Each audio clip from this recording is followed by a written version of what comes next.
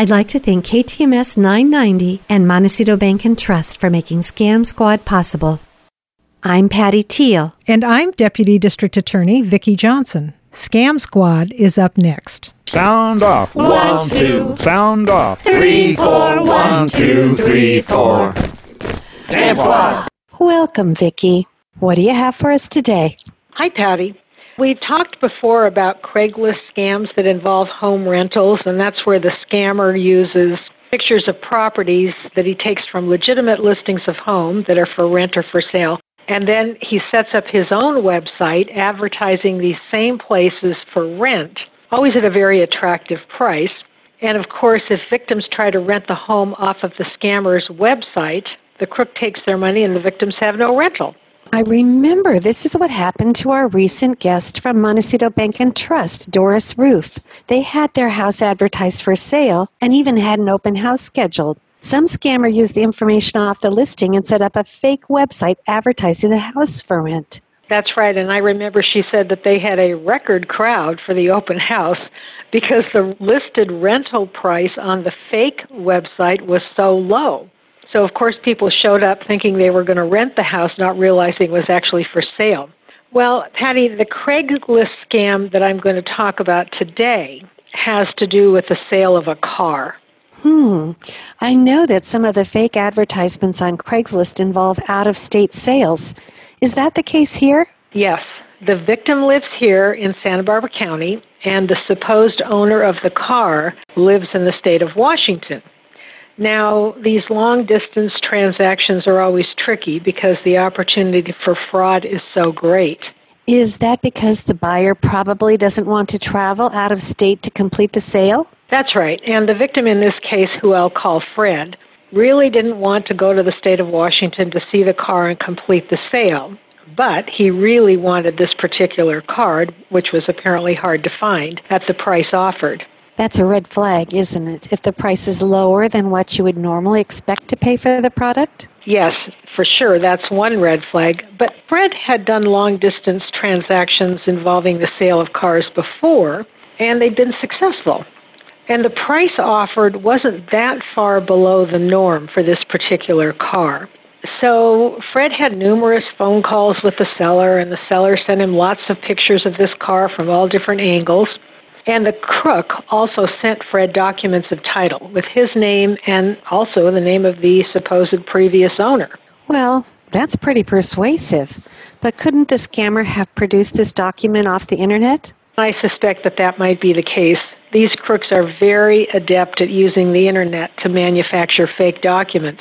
And the seller also sent Fred a bill of sale with a purchase agreement, and the agreement had all the necessary information, the seller's business name and address, the make, model, and even the VIN number of the car, the name of the seller's bank, and the routing number.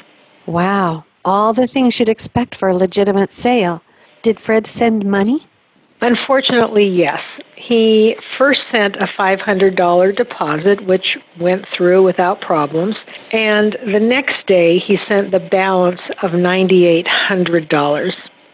Now, the agreement was that the car would be shipped and the seller would send all the delivery information. I'm assuming that didn't happen. That's correct. No car was shipped.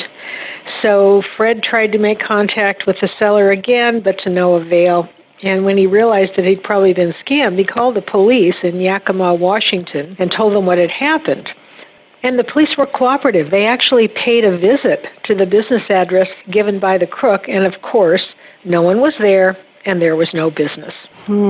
Did Fred try to contact the bank where he wired the money? He did. Fred was pretty persistent. He tried, but with no luck. There was an account, and his money went into the account, but the bank would not give him any further information, and the bank was in New York. Oh, so Fred was scammed. Sadly, yes, but Fred didn't give up. He did a search online, probably on some kind of a site dedicated to car enthusiasts, looking for that particular car, giving a description and the VIN number. And he was actually able to locate the real owner of the car, but it wasn't for sale, and the owner had absolutely no knowledge that his car had been advertised for sale. Wow, this is very similar to the rental property scam.